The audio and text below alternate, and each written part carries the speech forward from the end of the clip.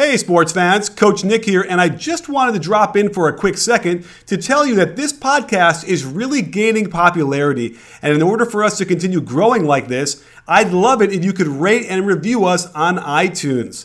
Plus, I'm always excited to hear feedback and continue to improve our content based on what you want to hear. I know I'm in. Are you? What was it like in the locker room with DeMarcus Cousins? Will the absence of Boogie give birth to a better Kings team? Why was the mixture of George Karl and DeMarcus Cousins so toxic? The only question left is, say it with me, you win?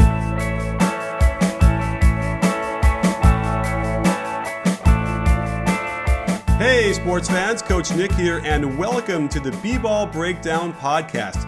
Today I'm very pleased to have on friend of the program, James Ham, who's a Kings insider for CSN Bay Area. And so James, are you ready to get down and boogie, oogie, oogie till we just can't boogie no more? Yeah, I'm kind of already to that point where you just can't boogie anymore.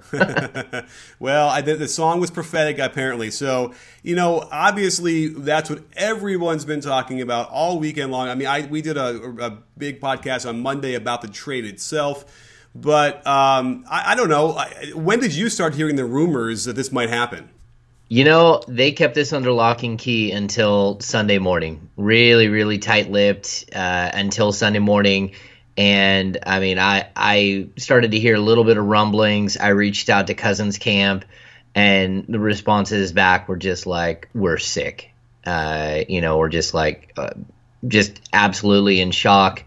And then as it played out, it was like, well, how close is this? And I think it was probably about 2:30 in the afternoon on Sunday that I on Pacific Standard Time where I got it's about 50-50. And then from there it snowballed. It moved very quickly. Actually, I had the All-Star game was at 5, so I took my family to the movies at 2:00. We live about 20 minutes from the movie theater. Yeah. And my wife and my boys went and sat down in the theater. I went to go get some popcorn and sodas. I sat all that down and was getting napkins at the little concession stand, and my phone just blows up. And I walk into a dark theater, set it down, whisper in my wife's ear, I've got to go. They're making a trade. I had to race home, write it, go back and pick them up at the theater an hour and a half later. Oh, wow. Just wild turn of events that I don't think anyone saw coming just because they were so dedicated to him. They had made so many statements saying, like, look, it's not happening. He's not going anywhere. So just a really strange turn of events. Does this all center around Vivek's final stamp of approval? Like Vlade might have influence. He might be trying to do deals, but in the overall sense of things, nothing gets done without Vivek making the decision, right? Well, I think at the end of the day, any owner on any franchise cornerstone is going to have a major, major conversation. I mean, he's part of any conversation that's going to happen when you're talking about trading a guy or giving a guy $219 million. I mean, either way, you're going to have to go to the owner. Now, from what I know, Vivek is really enamored with Buddy Hield. And, I think Buddy Hield is a nice player. I've never heard Vivek make the comparisons to Steph Curry. I have not heard that. I do know that that's out there, but honestly, Buddy Hield is a nice player. He's not Steph Curry. I don't think that anyone is going to, start making that comparison outside of maybe Vivek if he did make that. But I think what happened here was management was kind of ready to move on for a while, and they knew that the owner wanted to lock him up for an extension, so they had those conversations. But then they figured out that there was a little bit of weakness after the events of February, where DeMarcus had, some issues in February. And so when it got to the point, they knew that Buddy Hield was such a huge, that he was so interested in Buddy Hield that they were able to kind of say, look, we can get you Buddy Hield. And it was like, oh, okay, well, maybe I'll listen if you can get me Buddy Hield. And then it kind of snowballed from there. And I know that there was one other team involved. I've heard that it was the Lakers and the Suns. There were two teams that were involved, but one of those teams was out a little bit earlier, which I believe was the Lakers. So it really came down to Sunday, sort of two options, and they chose the one with Buddy Hield. And as soon as they could get that cleared through Vivek, they pulled the trigger on it and made it happen, because Dan Fagan, Jared Akana were making their own moves to block this from happening. And so it became sort of an arms race to try to see who could get a deal done or a deal squashed quickly enough. And the Kings won, at least the arms race part. We'll see what happens afterwards. Sure. And Dan Fagan being Boogie's agent. Yes. Okay. Just make sure we get all that clear now. Yeah, sorry. Yeah, Dan Fagan and Jaron Akana are DeMarcus Cousins' representation. Yes. And they were not at all happy with the fact that their client went from a $219 million payday to he's owed $18 million next season, and he can't sign an extension that's worth anything until after the season. So now you risk injury. Plus, even at the end of the season, the best you could get is 170 something million. So Cousins lost 40 plus million in the transaction by being traded. Agents lost money on that transaction, and that's if Cousins ever actually gets that full extension, which is always a question mark. So, I mean, it is a major blow financially to Cousins and his team, and you can see why they would be a little upset with it. Sure. Well, here's an interesting thing about this, because later on, when they were questioning Vlade, they asked him about the different deals he might have been able to get, and he referenced one that was better from like the days before. And my sources, I had this on Monday, that it was actually another first round pick from New Orleans. And then apparently that was confirmed by Sam Amick yesterday. I guess I could have beaten everybody at that punch, but nonetheless, we're not in the breaking news business over here at B-Ball Breakdown. But what do you make of that? Has that really like a thing where he actually could have gotten 2 first rounders in that package, and they pulled that when they delayed the response, I suppose? It wasn't a delayed response issue. It was specifically the agent saying, we're not going to re-sign with you. If you trade for Cousins, you're costing him $40 million. We're not going to re-sign with you. And so then the package that you're getting for Cousins becomes exponentially less valuable. I mean, he's nowhere near as valuable if he's just a 1-year rental versus a franchise cornerstone. And so when the hardball with the agents started, that's where you started to see these deals kind of dry up. Now, again, I've heard the same thing, that there was an additional first-round pick, but I've also heard that the Suns, who have a couple of really nice top-tier picks, were also involved in that as well.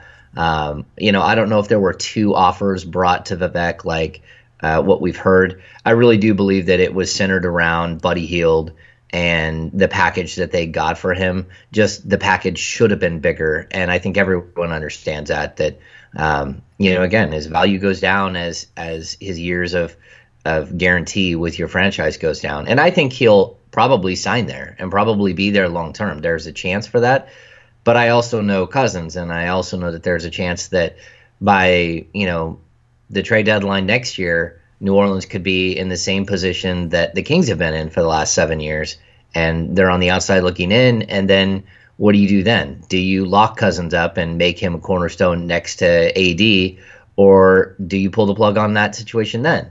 And then, of course, do they get more of a package back than the Kings got? And then the Kings look bad like they did in the Isaiah Thomas deal, where they basically traded him for an empty bag of chips, and then the Suns turn around and get a first-round pick for him. So yeah, it's a sordid mess. It is. Yeah. Well, let's when you go around the league and you hear sources or unnamed sources or GMs around the league, a lot of them you kind of get the sense they would not touch Boogie. And I'm kind of curious. I've been, and I've talked about this a little bit on the podcast. I've hinted at what it's like to be in a practice with Boogie Cousins. And I might even just burn it down and really give it some description here with you. But nonetheless, maybe you can just give us some insight into why there is probably a significant amount of GMs who simply would not want to even get in near their locker rooms. Well, I mean, I think really, and again, I really like DeMarcus. Me and him have developed a really good relationship. I like him. I like his management. He and I have conversations all the time off the record. I think he's, in the locker room, we have conversations. he's actually a nice guy, but there is the other side to him, and when I look at this deal, I try to explain to people, like, look, we're 7 years in, and he's 26 years old, and I'll be the first to tell you that him as a 19-year-old was some of the worst stuff that it is the worst stuff I've seen. Just the blatant disrespect, the craziness that goes on behind the scenes. I know the Kings used to have a media director named Darren May, and Darren May is very, very respectful, 50s, early 50s African-American man, and he would wear black suits.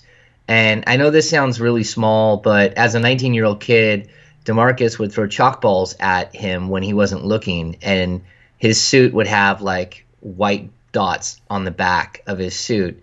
And I know that doesn't sound like much, but if you knew how respectful Darren was as a person, and you try to match that up with someone doing something like that to him, it just kind of sets a stage for the entire 7 years. And again, I'll tell you, he's so much better. He's grown up so much, and in certain instances, you're kind of proud of him because I've been around him so much that I've watched the growth.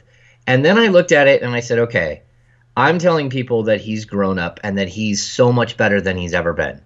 And in this season alone, he got in a bar fight with Matt Barnes. He blew up not one, but 3 members of the media in Sacramento. One got caught on tape. The other 2, I think one was partially caught on tape. So, but 3 members of media. Now, each of them were for different reasons, and you can look at each of those individually and say whether they were warranted or not warranted. And then the technicals, 17 technical fouls. If the refs care that he's wearing a Pelicans jersey, they're just completely wrong. And I mean, in all honesty, he's going to pick up another tech between now and the end of the season, and he'll be suspended again. And then on top of that, we had the situation where he got fined by the NBA $25,000 for yelling at a Warriors fan that was in the tunnel. And this, the worst part about this is the Kings met with him, like, I think it was around February 2nd, and they had a long conversation with him about sticking around. They were at his house. They said, look, we're going to give you a long-term deal. And, from what I know in that conversation, it was, we're each going to have some things that we want from this, but, we need to work together. Cousins wanted a handshake deal on a no trade, but then possibly the ability to leave after 3 years or 4 years if things were the same and they couldn't put a team around him. And the Kings wanted his behavior to get better. And, so these are the things, basically what happened was the Suns deal basically surfaced, and the Kings met with him to tell him, we're not going to trade you, right? So that was on a Thursday. They came out and played the Warriors 2 days later. He picks up his 14th technical and then yells at the fan in the tunnel. The next game, they play the Chicago Bulls. He picks up his 15th and 16th technical and gets suspended. And the Kings just look at themselves, and at that point they said, we're going to commit another 6 years not knowing what we're going to get on a nightly basis, except for really good play and then a lot of other stuff.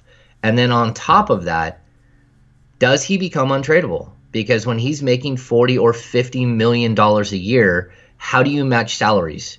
Who will take him? If you look at what they got from New Orleans, look at this deal. If he's making $50 million a year or even $40 million a year, the Kings have to take back Ajinka.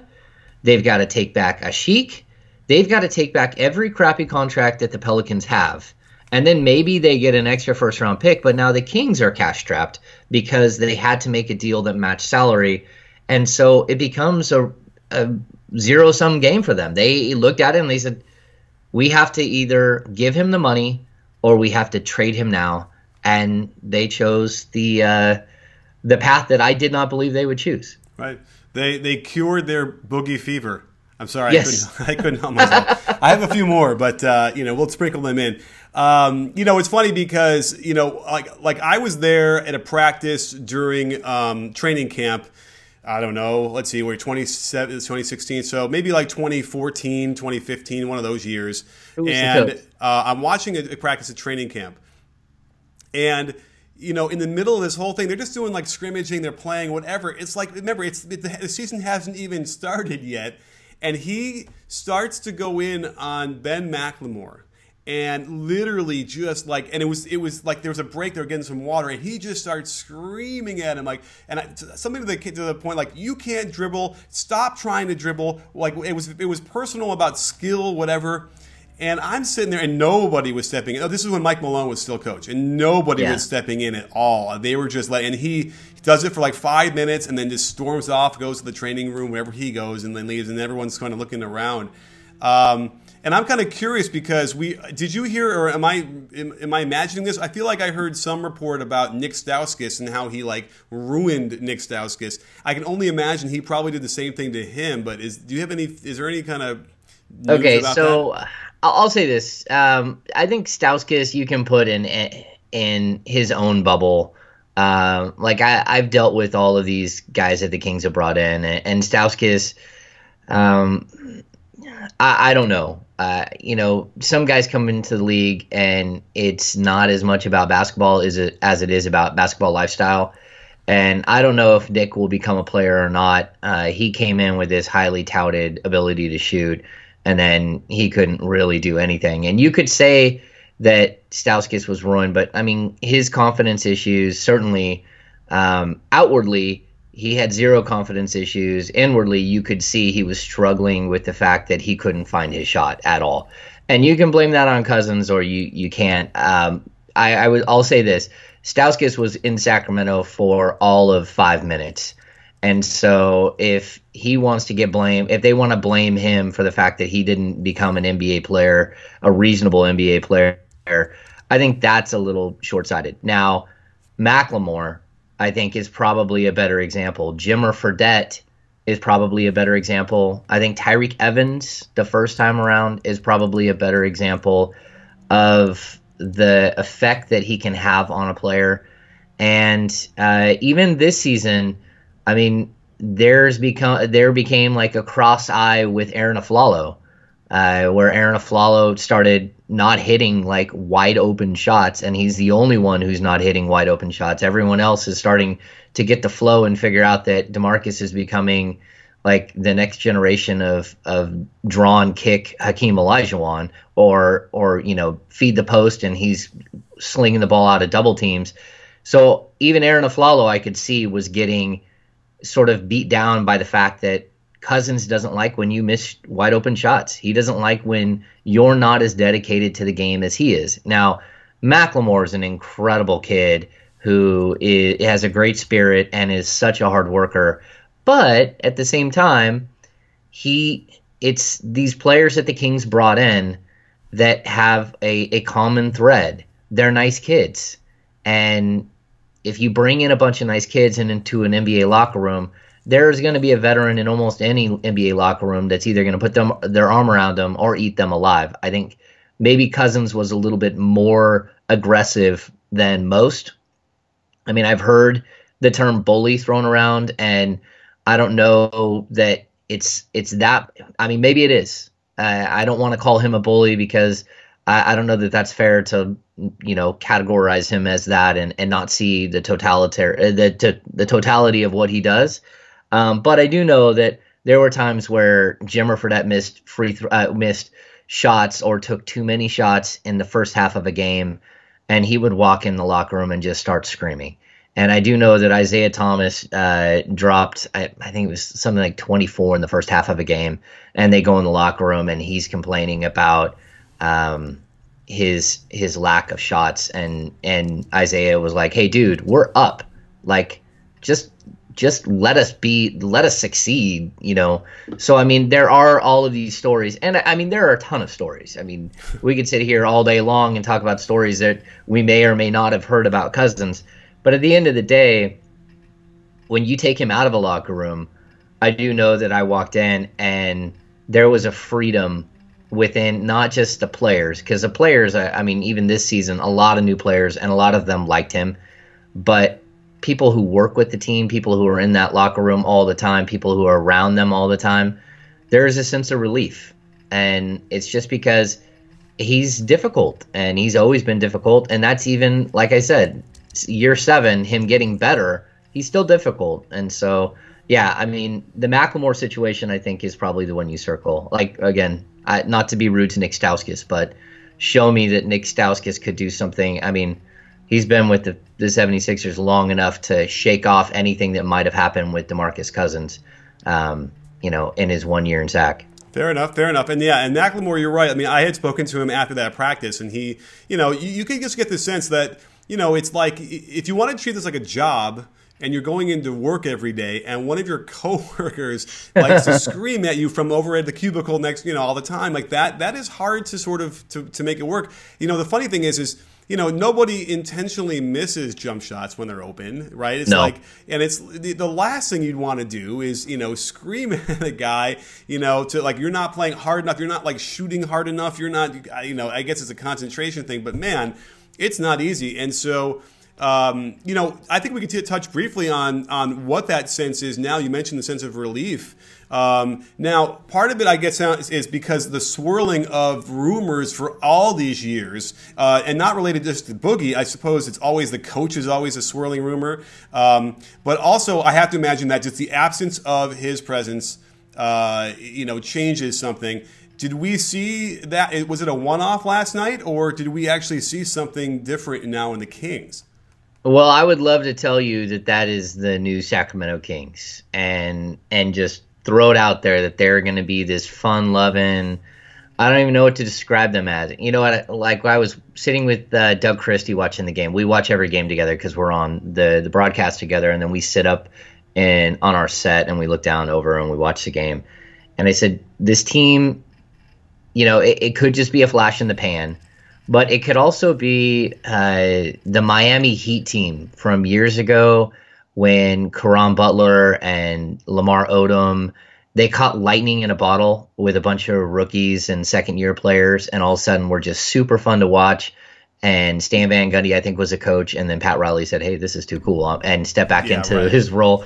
It could be that, because this team is right there, and you have enough veterans on this team still that are looking at the playoffs. I mean, again, they beat Denver and they're a half game out. Denver had no idea what hit them last night. I mean, watching Denver was like, well, we just watched the high post offense for every bit of footage we've ever seen of you, and you just ran a crazy, wild dribble dive motion for part of it. You ran all kinds of movement. Like, where in the world did this come from? Willie Cauley-Stein going off for 29 points and just dunking. He made Jokic look like a joke.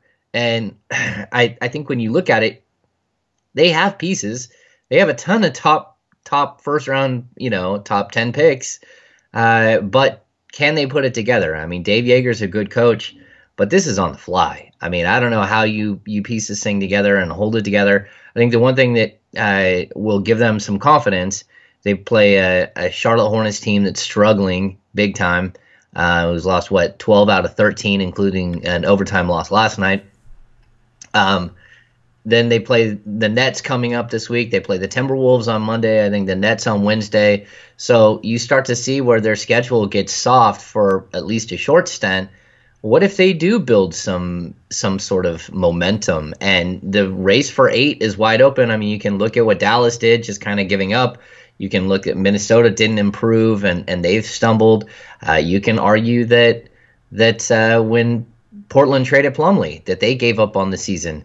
And so all of these teams are just kind of sitting there, and the Kings have a draft pick they've got to worry about. But at some point, as a franchise, you have to worry about building a culture of winning and say, I don't care that we might have to give up this pick to Chicago, and just go for it. And I think that the players want that. We'll see what management wants. But when you see last night, they throw Skal Labissiere into the game, and he's played so little all season long, and he gets you 12 points and looks like this Energizer bunny, and you're like, holy cow. I mean, maybe you do have something here that they can build on. Yeah, I mean, I've always liked Willie Cauley-Stein.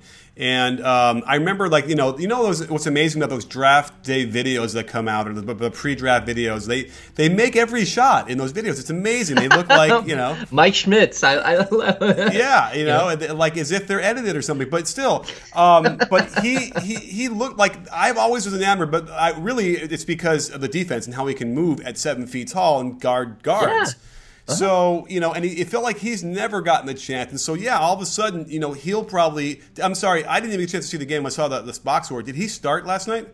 No, he didn't even start. Kosta Koufos started alongside Anthony Tolliver. And you know what? The putback dunks, he's never attacked the glass. And then all of a sudden, Tyreke Evans misses a layup, it dribbles off, and Willie Cauley-Stein flies in and hammers it home. You're like, wow, like confidence level – has gone through the roof. And maybe that is the DeMarcus Cousins effect. Maybe it is the fact that some players feel like they've been marginalized by Cousins or the franchise, and now it's no holds bar. I mean, again, we've seen the development of Ben McLemore this year, this last month has been huge. But we're 4 years in. I mean, it's either he does that or he's out of the league. And so now we're starting to see players with freedom. I mean, that's what Willie talked about. I mean, it's Free Willie. I mean, he talked about the freedom that he feels. And I think it's great because Willie's been sort of labeled as this guy who is ambivalent about the game of basketball. I'll tell you this, that dude works so hard, it is crazy. I see him all day long working. He works with the assistants long after practice. He's working doing ball handling drills and pregame. He has put in the work. Ben McLemore has put in the work, and they're setting an example for all of these young players. I mean, the Kings have 4 first-round picks on the roster right now from the 2016 draft, and then McLemore and Cauley-Stein, and then they have the potential to have 2 more picks and Bogdan Bogdanovic. So all of a sudden you got 8 players that are all under the age of 23, 24 that are all top, they're all first-round picks, and who knows what you got. So it's an intriguing time, honestly. Yeah, I mean, I guess you have the sequel to Boogie Nights would be, oh my God, he just said it, from Willie Cauley-Stein, Free Willie, excuse me. Yeah, Free Willie. Yes, so there we go. Who knew those two movies? That would be an interesting double feature, by the way. I don't know if you could take your kids to it, but maybe the second movie. But yeah, and I assume that there's probably a version of Free Willie that is completely yes. Yeah. So exactly, that would be the sequel to yes. At any rate, well, I mean, you're right, and you're right. It is exciting in some way. I know, even at my level, when we've had like a troubling but very talented player who we finally just say, you know what, it's just not working, goodbye, and the team just takes off. And we had tried for so long, thinking that you need that kind of talent. And what you realize sometimes is that, you remove that source of all those issues, and suddenly everyone else can kind of shine more than you ever would have thought. And by the way, wouldn't that be hilarious if that happened, and then all of a sudden now the Kings are the model for identifying talent? Yeah, and wouldn't it be shocking if the Pelicans do the same thing that the Sacramento Kings have done in the last 7 years, and that is not win? And that is something that I think, I mean, I don't want to say that this pendulum is going to swing and the Kings are going to look like geniuses this summer, but if all of a sudden the Pelicans are the number 6 pick in the NBA draft, and that's the Sacramento Kings pick, and they've got DeMarcus Cousins, and they're, they can't keep him long term, and then who looks like? That's why you have to look at these trades 2-3 years down the road. How good can Buddy Hield be? What do you get with that pick? What do you get with the money you just saved from DeMarcus Cousins? What happens to the Pelicans? Does DeMarcus have that same exact effect that he's had on all of these young players in Sacramento? Does he have that exact same effect on Anthony Davis? I mean, these are things that you have to look at as the whole picture of DeMarcus and the whole picture of the trade. I mean, is it getting better by addition by subtraction? And I'm not going to say that right now. And again, I like the guy, and I still see where, if I'm the Kings, I don't know that I made the wrong decision. Sure. You know? Before I forget, I wanted to follow up really quickly on the deal they were offering. So is your timeline such that the Pelicans offered the 2 first-rounders, then they started to just inquire up to Boogie's agent about the possibilities of him re-signing, and they made it clear they wouldn't, and then they went back and said, okay, well, never mind, we'll offer you only 1 first-rounder? Is that sort of how it worked? Yeah, from what I know, it was all playing out on Saturday. That's the day that the Kings basically brought the trade to, well, I don't even know if you can say that. That's the day that conversations began where his agents knew about what was happening. Okay. So he was saying like the day before, 2 days before. So Friday, the Kings probably had a better deal. Hang on one second. Yeah, I mean, it's a very strange thing because as far as I can tell, this All-Star break happened really late. I mean, rarely do we have an All-Star break where there's only about 25 games left in the season. And I think that what threw that off is that normally when it's earlier and all the GMs are hanging out that All-Star weekend, then all those deals can kind of become, real or not. And so that also tightened this weird deadline, it seemed like. So I think that might have exacerbated some stuff as well as far as like how this all went down. The other offer that, when they had sat down with Boogie and were describing offers and how they wanted to extend him and all that stuff, like clearly Boogie must have not have completely been trusting of the Kings since it's been shown in the past that they've kind of gone against what they told him anyway, right? You know what? No. That's kind of another nuance to DeMarcus. He has his clothing brand is Loyalty. I think it's Loyalty XI. I don't know what the entire. I mean, he believes so firmly in loyalty, and I think he believed that Vivek Ranadive would never trade him, would never allow him to leave, and so I think he basically lived under that principle that it didn't matter how many GMs or how many coaches or whoever told him what, he was always going to be there. And I mean, he loves the community of Sacramento. He's done great things in the community. He's a very generous guy. Even things that people don't, he doesn't want advertised. He's very generous. But at the same time, I think there's always going to be a disconnect that what loyalty means to him and what loyalty means to other people. And so if I'm the franchise and you keep saying loyalty, loyalty, loyalty, like we've got to lock up forever here, and then on the same time you're not willing to do the things to stay out of trouble, then are you showing us the same loyalty back? And that's something that I don't think he will ever understand, that he doesn't connect the two things. That loyalty to him means one very basic thing, and it doesn't extend beyond that. And so again, he's a very intriguing dude. And he's very bright, and he means well most of the time, but he doesn't get that when you walk into a locker room and you're pissed because somebody stole a rebound from you and you're supposed to get the rebounds, then that makes someone else feel like, man, is every time I go for a rebound, is that guy going to be yelling at me because that should have been his and I should have got out of the way? What if somebody else grabs the rebound and all of a sudden he's yelling at me because I didn't grab the rebound and they got a rebound and scored? And so it puts this weird bubble around everyone that's there. And, he was a star, but at the same time, I can't tell you that this team will be better or worse without him. I just don't know. Well, as we start to wrap up, I would be remiss if I didn't ask a little bit about the George Karl experience with Boogie as well. And I'm not even sure where I would even jump in because it was, a short-lived time. But I don't know. Is there an interesting story that you want to share with us that was maybe somewhat dramatic or, I don't know, interesting between maybe Boogie and George Karl that was indicative of their relationship? Is that too general a question? Yeah, I think we dealt with the George Karl situation almost on a daily basis. And you know what? I think this probably plays into a larger conversation too, where I can, people say, oh, the Kings have had 6 coaches. And I can honestly tell you, during DeMarcus Cousins' era, DeMarcus did everything in his power to not work with Paul Westphal. They could not get along. He still won't even mention Paul Westphal's name. Paul Westphal won't even give you a no comment because no comment to Paul Westphal means it's a comment. about DeMarcus Cousins. There was a situation later on where DeMarcus had issues with Westphal when they were in China, and Westphal was filling in for Lionel Hollins on the sidelines. It was not good again, and that's all DeMarcus kind of doing his thing. Keith Smart, he had lost the room, but on top of that, Keith Smart was lost in an ownership shuffle. But Michael Malone is the one guy that you can say that he loved and that he would have gone to battle for anything and done whatever he could. But again, Tyrone Corbin, Cousins and that team quit on Tyrone Corbin. Cousins and that team quit on George Karl last year, the last 35 games of the year. They quit. And I mean, I can't say it any other way.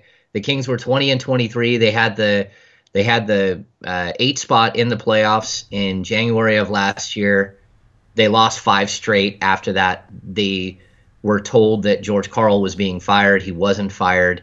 And they just absolutely shut it down and said, okay, Rondo and Cousins took turns sitting out games to rest. And the teams won 33 games, and I don't even know what the playoff team was last year, but it was barely above 500. They easily could have been in the conversation, and they just quit. And so that's the George Karl situation was horrible from the beginning. George decided to make his own way and tried to trade DeMarcus. He tried to shop him around the league without any approval, and that just set the whole thing off. I know the most awkward night was a night that George had done something that DeMarcus didn't like on the sidelines. They went in the locker room, and he blew George up so badly. I mean, the entire team was sitting there. And that's the thing. George is known for his temperament and for doing whatever he wants and saying whatever he wants. And he got a dose of it himself. He's never run into DeMarcus Cousins. And even though, he's dealt with some characters, I don't think he ever ran into anything like that. And then as soon as they were done yelling and screaming at him, we walk in the locker room 20 minutes later than normal, and it's dead quiet, and everyone's looking at us like, oh my gosh, things just got crazy. And then Vlade and Vivek walk in with Drake at this very moment. Drake, Degrassi star, I'll call him. Okay.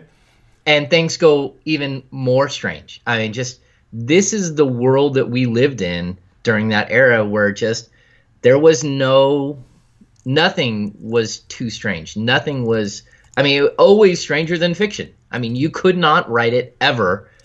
And so, while I had plenty of issues with George, trying to manipulate, trying to bully multiple times, not liking things that I wrote, being beyond rude, waiting till cameras were rolling to call me an a-hole, multiple times having issues with him. I also know that on the backside, behind the scenes, there was very little left of him as a coach. He had his assistants running almost everything. And on top of that, he met his match. And I don't think he ever thought he would meet his match, someone that could yell louder or be more forceful or swing a bigger stick. And he met his match. And so in the end, the George Karl era should have never happened in Sacramento. And everyone at this point, they know that. They're still paying George. But the Kings were really the only opportunity they had to put this thing on the right path and to keep it going was the Michael Malone era. And they made their own mistake there. And after that, it's sort of whatever happens, happens. And I think Jaeger could have done good things with Cousins, but I also know that Jaeger probably knew that this was a huge, huge potential that he would be coaching this next season without Cousins. Okay, wow. That's a lot of stuff that you just laid out there for us, and really interesting. It's funny because obviously when you saw, it's almost like it should be in the contract of a head coach in the NBA that in the fine print you are going to be criticized and called all manner of things, and you must accept that that's the reality of your situation. And yet it still kind of boggles my mind when we've seen like Randy Whitman go off on reporters and in George Karl. Why would he want to call you an asshole? What could possibly have been so wrong with what you wrote that got him so mad?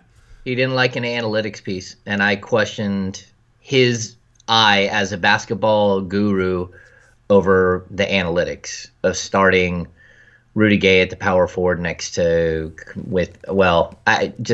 it was the analytics piece. He didn't like the analytics. He said, I know basketball better than any of your analytics. And he said, you can make numbers, say whatever you want. And I'm like, yes, all of that's true.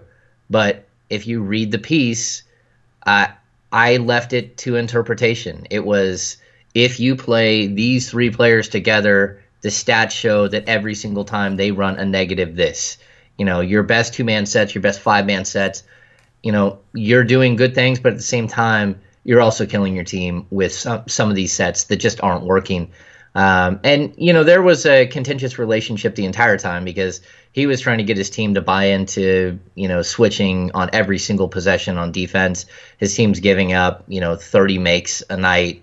Well, I mean, not 30 makes, 30, 40 3-point attempts a night because teams are just teeing off on him. And you had teams that come in averaging 9 3-pointers a game and they knock down 18.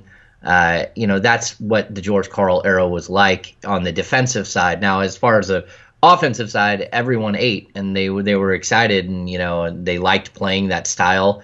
But the Kings kept losing because they played no defense at all. It's kind of like what Michael Malone is dealing with right now in Denver, where you got a team that can score 112 a night, but they can't not give up 113. Yeah. And so, it's George was an interesting character. And honestly, I loved, before he was a Kings coach, I loved when George Karl would come through town. He gave you such great answers to your question. He looked you in the eye. But when he was there every day, it was different. And it was his brand of basketball and trying to teach you his brand of basketball and why he was right and everyone else was wrong, even while the losses were piling up and he was losing the room. So, you got to be honest when you're writing about it, and when you're sitting there reporting it, you got to be as honest as you can. And he didn't like that. Yeah, we're in an interesting time right now because for so long in the NBA, a certain type of coach had been recycled over and over again. George Karl is sort of the epitome of that. You're talking about even like Lionel Hollins, and then back Bill Fitch is a good example. And the funny thing about that, even like Byron Scott kind of falls into that category, and then the guy who just got fired in the minute before Tibbs. Sam Mitchell, there's a certain, either former player or a certain era where, so much has been learned about the game. And it's not just analytics, it's actually the fundamentals as well, where you got to wonder, like, when's the last time this guy's like gone to a coaching clinic and seen cutting edge stuff that people are doing, like in Europe or doing, in other places and or in lower levels that really could affect the way you coach the game now. And then, it kind of gets confirmed when you hear them talk about that or criticize guys who write about it.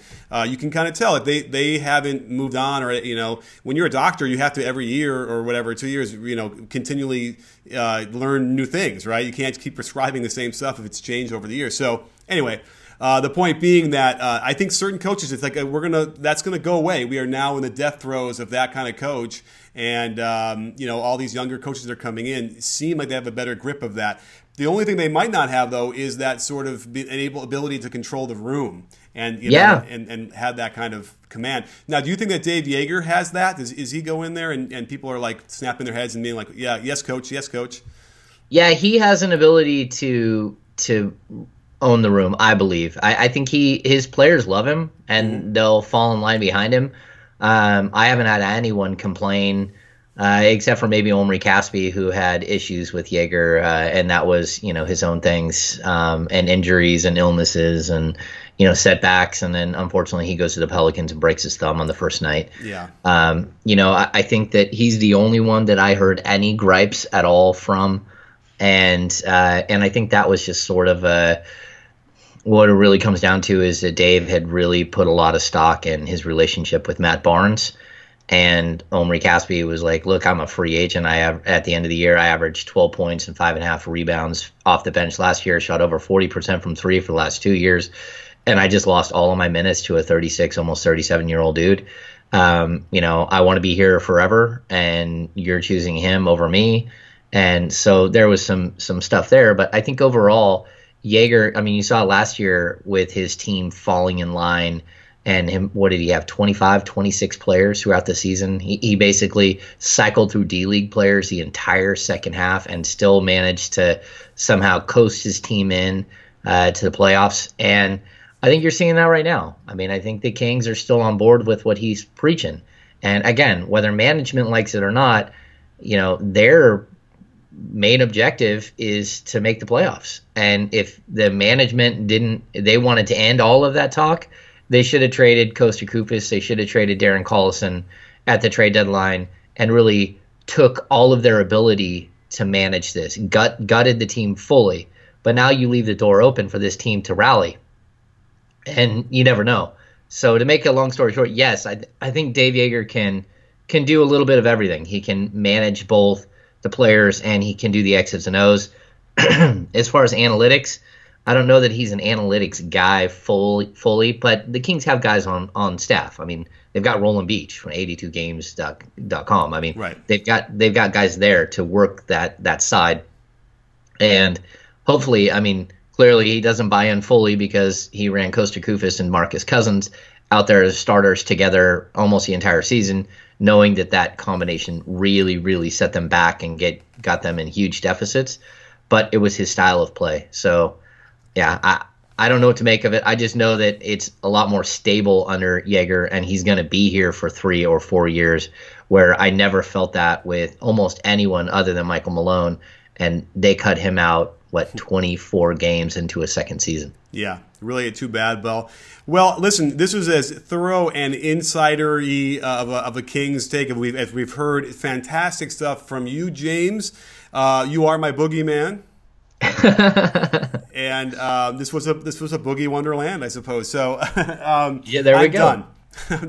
You're done with your puns. Yeah, I am. Yes. So well, listen, the 70s was a long time ago. Unfortunately, I remember them. So at any rate, well, I can't thank you enough for coming on the show and breaking this stuff down. And you're right, I am all in. I cannot wait to watch the last few games of the season, because wouldn't it be crazy if if the Kings take that A spot and the Pelicans don't? Yeah, I think it would be spectacular. And I mean, as someone who's covered this team for 7 years, and the best season, I watched 49 losses. I mean, 33 wins is the best year. It's been brutal, and Kings fans deserve so much better. Watching them show up last night, so much angst, so much anger over the Cousins thing. But as soon as Tyreke Evans walks on the floor, standing ovation. As soon as Buddy Hield walks on the floor, standing ovation. When that team was fighting and destroying Denver in the fourth quarter, the fans never sat down. I mean, to watch that, especially after a week that they've been through where their star just got dealt for what most people believe is undervalued. Kudos to Kings fans. I tweeted out, I love Kings fans. Something that the passion, like the struggle is real. I mean, these people just keep coming back for more. And I think that's something. Tyreke walked in the building, is like, oh man, best fans in the world. He's like, I forgot, how good these fans were. You see Buddy Hield, like, eyes light up, like, what in the world am I back at OU? What in the world did I just see? These fans were nuts. And I think they deserve it. They deserve something like this. And again, I hope I'm not too harsh on DeMarcus. I love the guy. I wish him nothing but the best. And I don't know that the Kings did right or wrong here. I just know that at some point you got to do different. And that's what they just did. So crazy times in Sacramento. Absolutely crazy times. Well, again, thanks for coming on the show. We'll have to have you back again at some point in the near future. And don't forget, sports fans, at B-Ball Breakdown, not a channel, we're a conversation. You in? Are you in, James? I'm in, Coach Nick.